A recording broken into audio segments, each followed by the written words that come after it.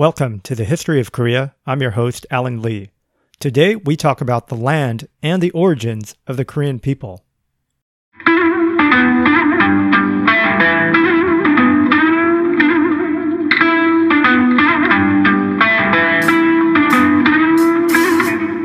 A quick note about the music you just heard. That's Luna Lee playing the Korean traditional instrument, the gaegum, playing an old song from the Goryeo area. No, I'm kidding. She's playing Jimi Hendrix's Voodoo Child, and I'll put a link to her YouTube on the website. If we want to understand the origins of Koreans, we need to start from the very beginning. We don't necessarily need to go back as far as the Big Bang, which was, by the way, 13.5 billion years ago, or the beginning of life, which was 3.8 billion years ago. But we do need to talk about, first of all, the land on which Korea exists. And that's because nothing more determines a people than the physical environment in which they exist. And we then have to talk about kind of the origins of man, because there's still a lot of prevailing theories about what makes a Asian or a European, or by that measurement, what makes a Korean. So we are going to start very, very earlier than most history podcasts. And, why not? We're trying to do things better here. So let's talk about the land. Korea is a peninsula that juts out from the southeast of China. Now, if you're an American like me, your sense of geography is pretty awful compared to the rest of the world. So bear with me as I put it in terms understandable to us isolated Americans. So think of the map of the U.S. Korea is very much like Florida. The continental U.S. is China and Canada is Russia. Now, directly to the west of Florida is the Gulf of Mexico. In our example, this is the Yellow Sea. Louisiana is what is now the Liaoning Peninsula, a very strategically important peninsula in East China. And the Yucatan Peninsula is what we can call the Shandong Peninsula, where Qingdao, the famous place where the beer is made. And to the east of Florida is a string of islands called Cuba. In this example, Japan is Cuba.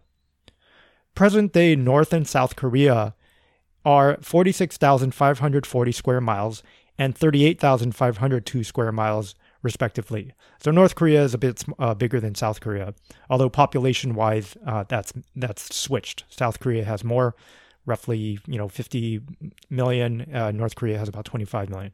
So together they are about the size of Utah. To an American, that may seem small, but it's actually quite large, because believe it or not, Utah is about half the size of California. That's hard to picture because when you look at it on a map, when you look at those two states on a map, they're different shapes. The Korean Peninsula can also be compared to about the size of Great Britain, which itself is around 234,402 kilometers squared. And the combined Koreas are a little smaller than Italy. The two countries together would rank 48th out of 196 countries in terms of landmass. That's in the top 20%. It's basically bigger than Spain, Thailand, and Vietnam. Those are all really large countries, with actually the latter two having more population than the Koreas combined. So today's combined population of the two countries is around 75 million, which would rank it at around 20th out of 233 countries, or top 8.5%. So this is a pretty big country by any measurement. In any other region in the world, it might be a large power. And just to repeat, it's 48th or top 20% in landmass and top 8.5% in population. To drive that point even further home, the combined Korea would have roughly the population of Germany, and Germany being the dominant power in the EU now. If you look on the website at thehistoryofkorea.com, I've uploaded some pictures that show the Korean peninsula superimposed on top of other parts of the world. Other parts of the world that I picked, which would resonate most strongly with my audience, which is basically the English-speaking world. So apologies to those who are not part of that world and listening in English as a second language. The first map that I show is like I superimposed the Korean Peninsula on top of Great Britain, and actually they're a pretty fair match. You can picture in your mind South Korea kind of matches up to southern Great Britain, and then the North Korea kind of matches up with Scotland. But alas, Korea isn't a neighborhood of giants. To the east is the largest and oldest surviving civilization in the world. Of course, we're talking about China. To the north is Russia, the largest country by area. And to the west is Japan, not a slouch either. It's the second largest economy in the world and the 11th most populous country in the world with 126 million people. Japan itself would actually far outscale most of the countries in the European Union. If you were to superimpose the outline of the Japanese islands on top of Europe, you'd actually be really surprised. Koreans like to say that they are that they are a shrimp among whales, which is a self-deprecation that has served strategic purposes throughout history, and I think as far back as like Goryeo times. But really, it's not a shrimp. In terms of latitude, you may be aware of the infamous 38th parallel, which provides the demarcation between South and North Korea after the Korean War. But United Korea lies between the latitudes of 33 degrees north and 43 degrees north. If you superimpose Korea on a map of California, Seoul, which is roughly the middle of the peninsula, would line up roughly with San Jose. So the whole of Korea would span from around Los Angeles northward beyond the border into Oregon. So as I said, it's not as small as you think it is. For you East Coasters, and again, I've provided these pictures on the website at thehistoryofkorea.com.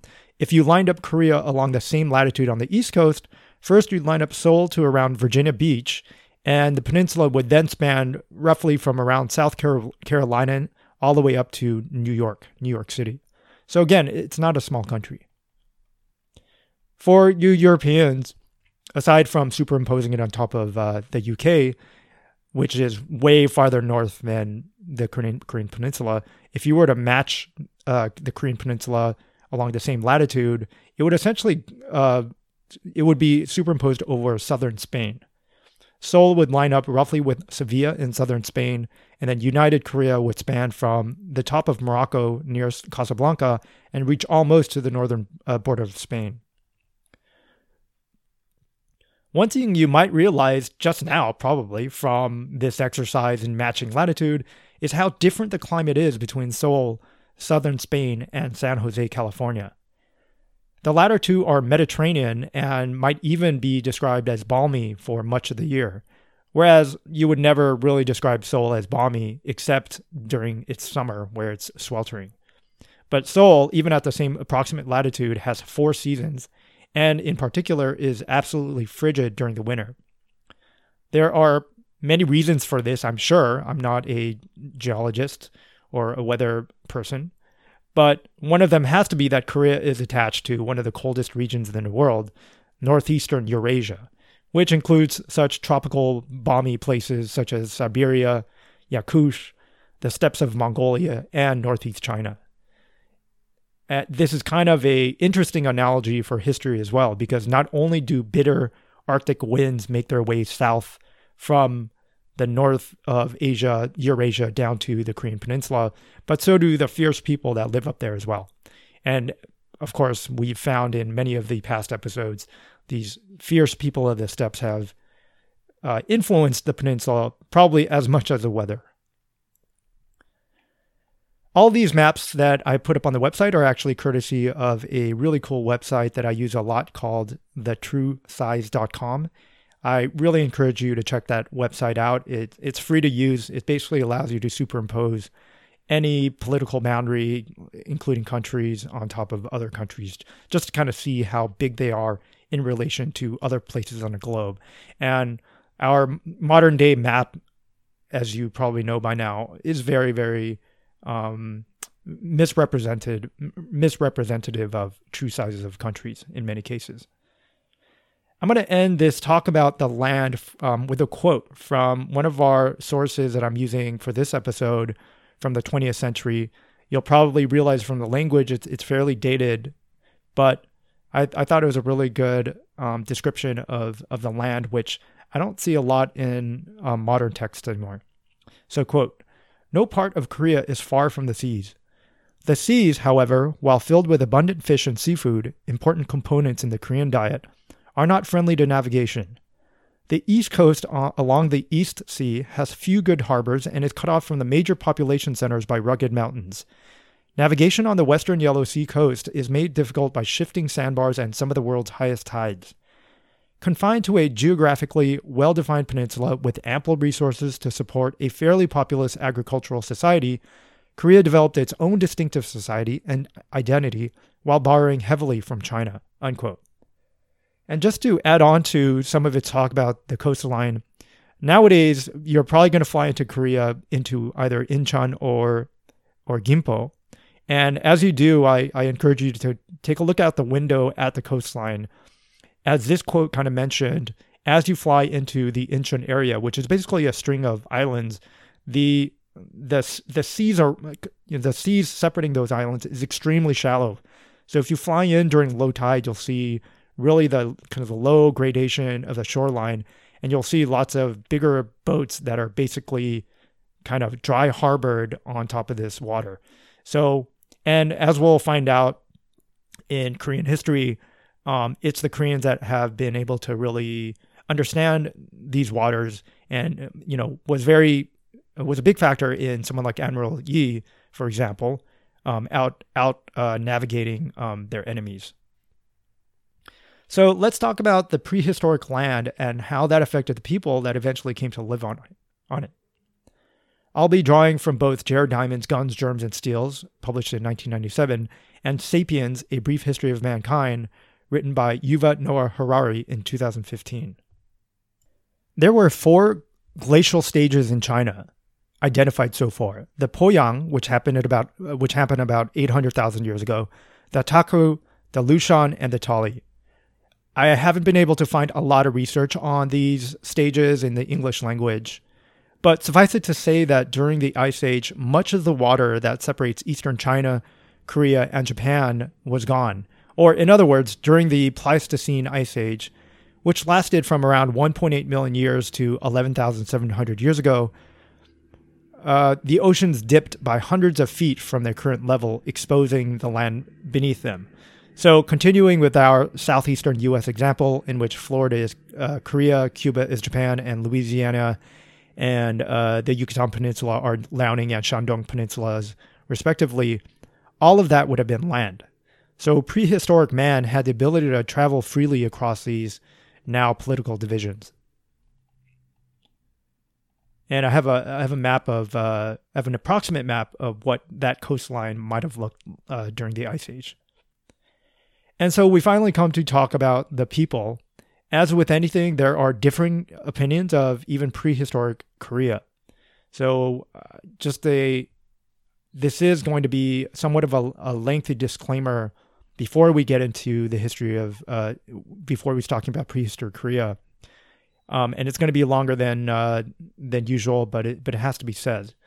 So I'll kind of tell you about the controversy surrounding the study of prehistoric Korea. A brief timeline. So in ancient times, of course, it was the Koreans and Chinese that debated the origins of Korea. And this had, far-ranging ramifications on political borders and who controlled what land, etc. That probably started really as long as the history between Koreans and Chinese, like before the Common Era. Later, it was the Mongolians in the 13th century that debated the origins of the Korean people. And starting in the 16th century, when Japan entered the picture, it became a topic of debate and instrument of politics for both the Japanese and the Koreans. This continued into the 19th century when Japan, at least unofficially, first introduced Korea to industrialization and undertook its own historical survey of Korea. Then in the 20th century, it was the Americans who undertook this analysis. And a lot of that analysis was, some of that was based on what the Japanese did, which makes this disclaimer all that more important. So I want to tell you about the sensitivity when it comes to prehistoric Korea with respect to Koreans. So Koreans are extra sensitive to these issues, and I'll tell you why. During the Japanese occupation, again, officially it was, I guess, 1910, but, this started to happen, prior to the 20th century, late turn of the century. Japan started sending scientists, including archaeologists and historians, etc., to Korea. Part of their mission, this was part of their kind of broader mission to modernize Korea, But the other was to, unfortunately, craft a historical narrative of the Japanese and Korean people that would accomplish political and military goals. As you may know, during that time, Japan essentially was trying to establish itself as the hegemon in Asia. And that kind of grip on that position was not a strong one. They were facing, obviously, tons of resistance from the locals, but they were also finding a lot of resistance from the Western powers who were all trying to get a piece of Asia at the time. So there were overt shades of racism. There was kind of this idea that the Japanese had a race-based manifest destiny when it came to conquering Korea and China and the rest of Asia. And so they essentially went into Korea with some of them came into Korea with this goal in mind, and they essentially went into archaeological sites. They closed it off from basically the rest of the world, of course, including the Koreans, and they started to dig and they started to pull up all these fossils and remnants and evidence from Korea's past. And there's a lot of accusations from the Korean side about how accurate that research was, because there's a lot of in particular, there were some accusations about the Japanese misplacing evidence and in some cases even destroying it. And, that's something that's ongoing, and it's going to be really hard to ever resolve that because of the nature in which they did it. In other words, it was not a transparent process. It was very opaque, and they never allowed any oversight into their research. At least in some cases, they didn't allow any oversight from third parties, including the U.S., and of course, they hid it from the Koreans as well. So when it comes to talking about prehistory and what evidence remains of that kind of stuff, it's pretty sensitive. And and it's not to say that this is, water under the bridge, because this was really just 2 generations ago. And not to get into who's right or not, but there are some of the people that went through this experience still live today.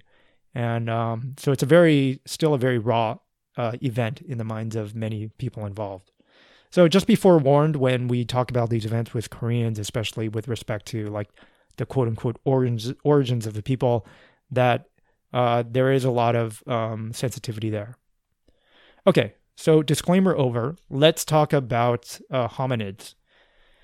And before we get into this, I'll give a very brief summary of the current prevailing theories of the evolution of man. As I mentioned at the top of this episode, I told you, hey, we're going to go as far back as we can, because there's actually some theories talking about what differentiates Asian people and presumably Koreans from the rest of the world began in as early as the kind of precursor to Homo sapiens.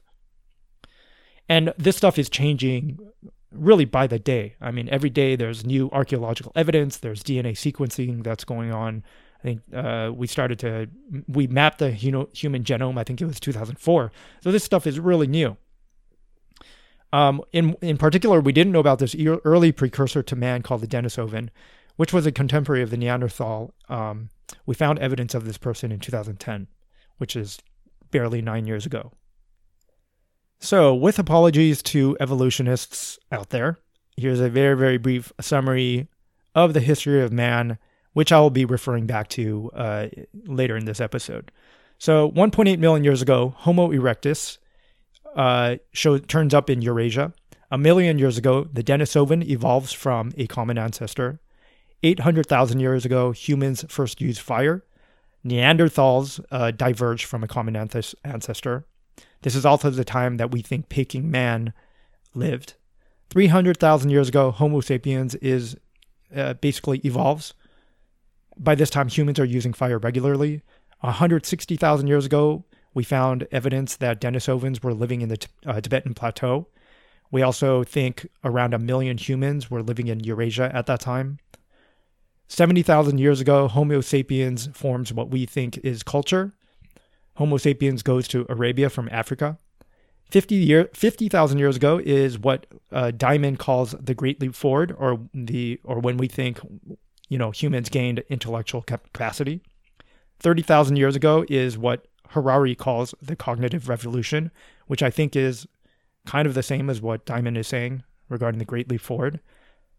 15,000 years ago, we have evidence that the Denisovans actually bred with Homo sapiens in Indonesia. And 12,000 years ago, the agricultural revolution and the end of the last ice age, as we had mentioned at the top of the episode. And essentially, we will probably end this episode at around 12,000 BC at the agricultural revolution. So we are really changing our understanding of the evolution in Eurasia as Asia finally catches up to the Western world in terms of archaeology and other research. The term Eurocentric is a very politically charged word, I know, but in this case, it is pretty fitting. All our understanding about human evolution is very Eurocentric right now. And that's not necessarily on purpose, it's just the natural result when most researchers up until this point were conducted by Westerners. So whether you're American or you're European, your ancestors most likely came from Europe, and so that's where you're going to look first. So if you have more people digging up human remains in Europe, then you're going to get a very complete picture of that part of the world, but not so much the rest of the world. But thankfully that's changing, and it's China, of course, that is leading the way. There's now tons of research being conducted in the far corners of China that are, in some cases, challenging a lot of the prevailing theory first formed in Europe and America. And this is a very extreme edge case, but there is a case of a set of fossils called the Dolly Man, which has become highly politicized. It's basically a few Chinese scientists that have found what they think are kind of the missing link in our evolutionary chain in a place in China, and are then using it to propose a competing theory for the evolution of man, one challenging kind of the generally accepted one, which is that Homo sapiens developed first in Africa and then spread to the rest of the world from there. I don't know exactly what their theory says, but just to let you know, that kind of stuff is happening across China. And whether they're correct or not, and whether they are allowing the rest of the scientific community to evaluate or not, this is just to say that there's more research going on. There's active research going on in Asia that is no longer directed by the kind of establishment based in America and Europe. So here's what I can tell is the most accepted theory so far, starting from as far back as the first members of the Homo genus. So genus is right above species in the taxonomy. And just to let you know how all this how new this data is, when you look up the genus Homo in Wikipedia, the table shows all the usual suspects, including Homo sapiens, Neanderthals, and Erectus. But the Denisovan, which we'll be talking about very soon, is not in the Wikipedia entry for the genus Homo, at least the last time I checked. And it's because there's probably some debate going on whether to categorize the Denisovan as either a species or a subspecies. So it's still ongoing, and I'll probably have to update this podcast, a year from now based on all the scientific evidence that's going on. But it's very, very exciting. So here's my take on evolution as it relates to Koreans in a nutshell, with apologies to the real biologists out there. So just to repeat a little bit, 2 million years ago, Homo erectus appears in East Africa, migrates into Eurasia by 1.8 million years ago. It's probably the first hominin to live in a hunter-gatherer society and to control fire. So they spread out across Asia. Around 1 million years later, 2 subspecies evolved from Erectus, either directly or we may find another missing link in the future. The first species is very well documented, the Neanderthal. That species was discovered in the 19th century by a Belgian scientist and has since entered the popular lexicon as a synonym for quote-unquote caveman. I believe Neanderthal first appeared in Africa and then migrated to Europe and then on to Central Asia and then all across Asia. The second subspecies is the Denisovan, which I mentioned, which has a lot of relevance for Asian people and presumably Korean people. I don't know where the Denisovan first appeared, haven't found that on Google yet, but scientists say they evolved maybe 200,000 years after the Neanderthals did from Erectus. Denisovan fossils have been found all across Asia. Both the Denisovan and the Neanderthal are extinct, but before they died out, they both interbred with Homo sapiens. And this is where things get really interesting. Europeans and Asians have anywhere from 1 to 4% of their genome from Neanderthals. But in addition, East Asians, including presumably Koreans, have around 0.2% of their genome from Denisovans. Melanesians, on the other hand, these are the indigenous people that inhabit Southeast Asia, including Papua New Guinea and Aborigines in Australia, have up to 5% of their DNA from Denisovans, or Denisovans. I don't even know how to pronounce it. It's so new. It's actually named after a Russian person that actually lived in the area in which the first fossils were found. Scientists say Denisovans might have been interbreeding with Melanesians as recently as 15,000 years ago, which is really remarkable because the kind of timeline we're dealing with now in terms of prehistory, we were measuring in the hundreds of thousands of years. 1.8 million years ago, Homo erectus, 800,000 years ago, etc. But 15,000 years ago is really just a tick on the clock in terms of that. Latest research from this year, actually last year, 2018, suggests that Denisovans that passed on their DNA to East Asians are a different group than the ones that passed on their DNA to Melanesians. So basically, Denisovans originated from Africa, but there were two waves that were that were spaced apart. One wave passed through Asia before going to the Indonesian islands like Papua New Guinea. Presumably, it was easier to cross during the Ice Age. And then the second group of Denisovans passed through Asia but did not end up in Papua New Guinea. And now, through DNA analysis, we're finding that the Denisovans of Asia were not part of the earlier So basically, I'm saying, the Denisovans of Asia were not part of the earlier migration of Erectus out of Africa that turned into Neanderthals. In fact, there might have been another migration out of Africa by Erectus that turned into Denisovans. So we have a very limited, dare I say, Eurocentric view of history. And thank God there's more research being done now on stuff like the Denisovans from the Asian community. Scientists have also discovered traces of other prehistoric species in our DNA, so we're still finding more and more about ancient man, especially Asian people, which of course includes Korean people. So the question is there Denisovan blood in modern-day Koreans? The answer is, it appears so. I found a peer-reviewed study by the Department of Evolutionary Genetics at Max Planck Institute for Evolutionary Anthropology, that's a mouthful, in Leipzig, Germany, which is kind of the gold standard for this kind of work. It did not find evidence of Denisovans in the sample of Koreans they took, but they didn't find it in Japanese either. But there was another study that I saw in which Denisovan blood had been found in Japanese and Han Chinese. So when the dust kind of clears, settles, I would guess that yes, we will eventually find Denisovan heritage in Koreans. So back to our story. Erectus leaves Africa, evolves into Neanderthal, evolves into Denisovan, and both interbreed with our precursors, the Homo sapiens, who definitely evolved while in Africa. And they both leave traces of their DNA to this day, which affect us. This is not just a neat, interesting scientific fact. Some scientists believe that the Tibetans' ability to acclimate so well to high altitude is attributable to their Denisovan DNA. And just to go back to Homo erectus, so to be clear, Erectus did not die out until much later. In other words, for tens of thousands of years, it coexisted alongside Denisovans and Neanderthals, which evolved from Erectus in Eurasia, and in some cases interbred. We found evidence of Homo erectus in Asia. One of them, or the first case, is actually called the Peking Man.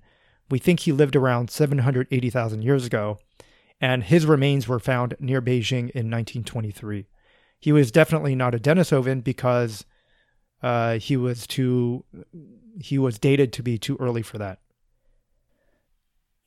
So let's jump ahead to 300,000 years ago, when Homo sapiens evolves in Africa, emerges out of Africa, goes first to the Middle East, where it splits into two. One group goes to Europe, the other goes to Asia.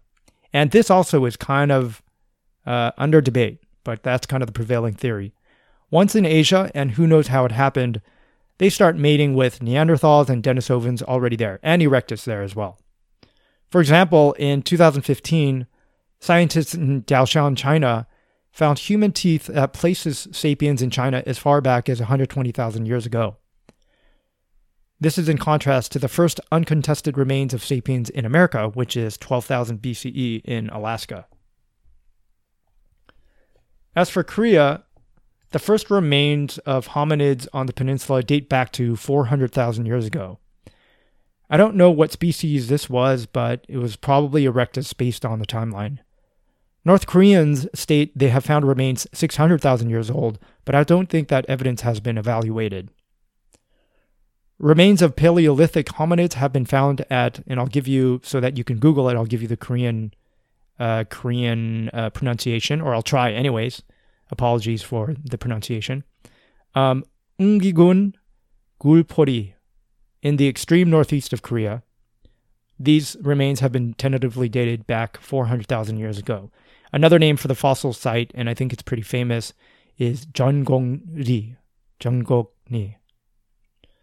But what happened in Asia more recently, like 40,000 years ago, concurrent with the Denisovan living in Siberia? Probably we're still figuring that out. Further research in Denisovans is occurring as we speak, and as I mentioned before, there is evidence that Han Chinese and Japanese can trace some of their lineage to them, so I'm pretty sure Koreans can as well. So let's jump ahead again, this time to around 10,000 years ago, when the first evidence of human civilization is found on the Korean peninsula. From here until recorded history, which is around 2000 BCE, we have three ways of piecing together what happened. The first two are time-worn traditions, the other is new. The first two are archaeology and language. The other is DNA. So let's first discuss DNA.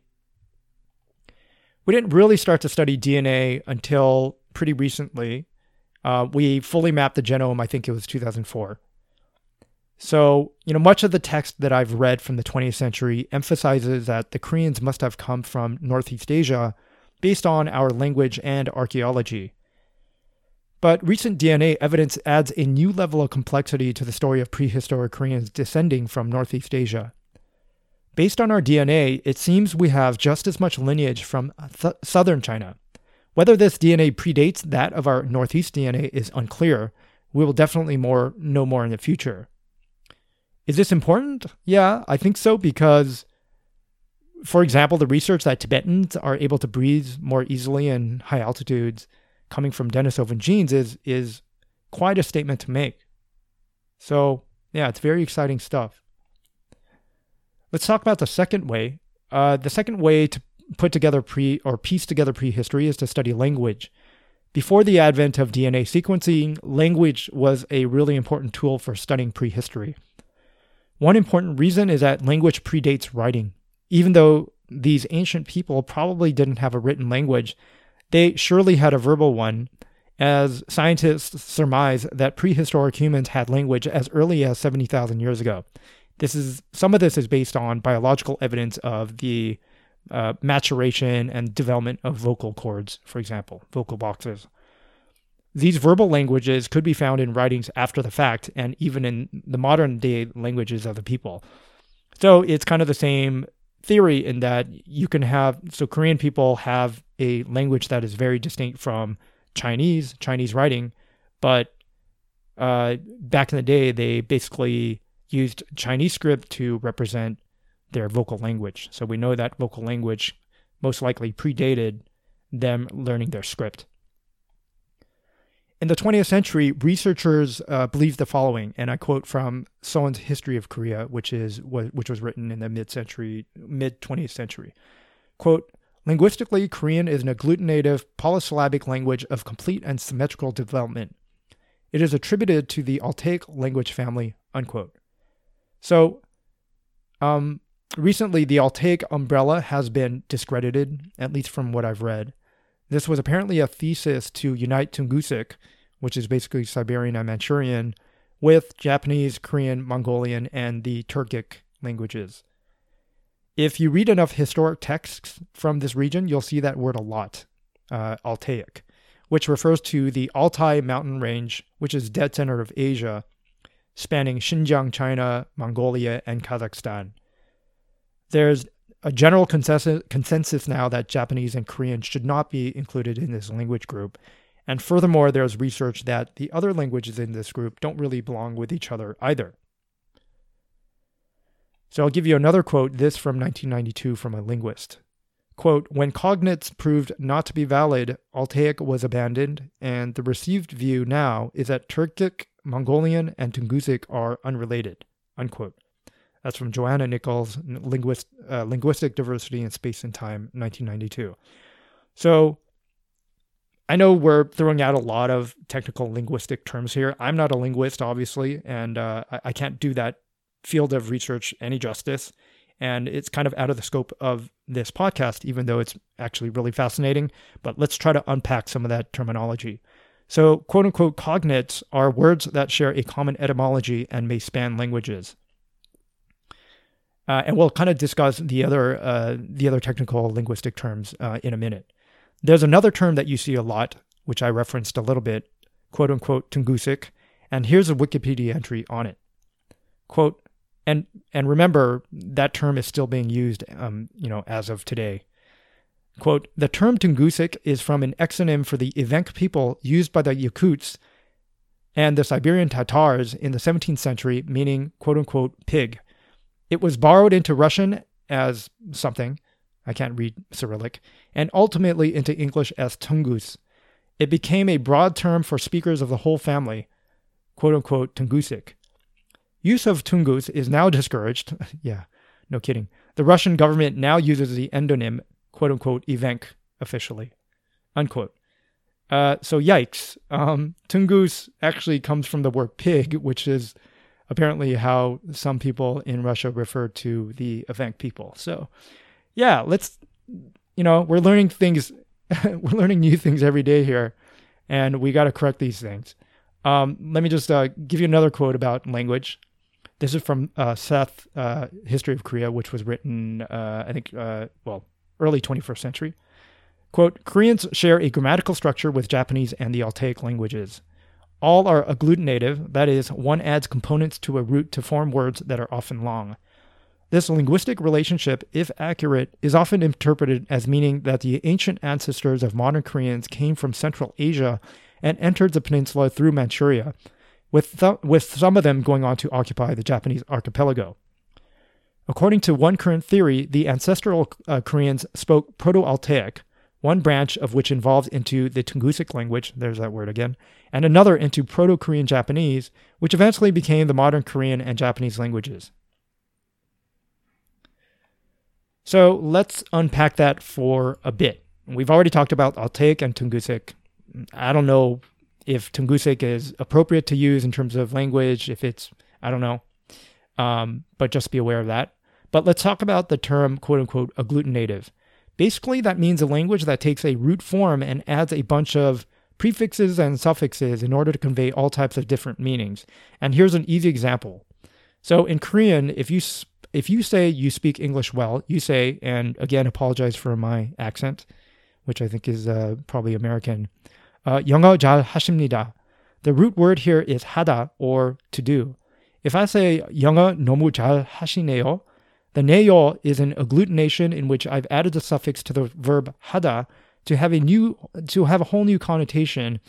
And in this case, you're relating in an intimate way that you are surprised that they speak well, that you are not expecting them to speak well. In English, we don't use agglutination. We convey this by adding an adjective or adverb, as in, quote, you speak English surprisingly well, unquote. Because these kinds of language characteristics are shared with languages from Siberia, Manchuria, and Northeast China, supposedly, or apparently, we surmise that these early pottery makers, which we'll be talking about in a second, came from from the same region as well. So that brings us to the third way that we can determine prehistory. And that is basically pottery. So we talked about DNA and language as a way of piecing together prehistory. We talked about how DNA is actually starting to challenge some of our assumptions based on language. The third way is archaeology, and in the case of Korea, it relates very strongly to pottery. So, not to give you too much of a tease, let's end there, because when we start to talk about pottery, we actually start to get a really good picture of the actual people, humans, or Homo sapiens, should I say, modern day humans, let's put it that way, that lived on the peninsula back, in prehistory, like 11,000 years ago. And we'll get to that in our next episode. Until then, I'll play you the rest of Luna Lee's incredible rendition of Jimi Hendrix's Voodoo Child on the Gayagum. Here's your warning that it gets really loud with a lot of distortion.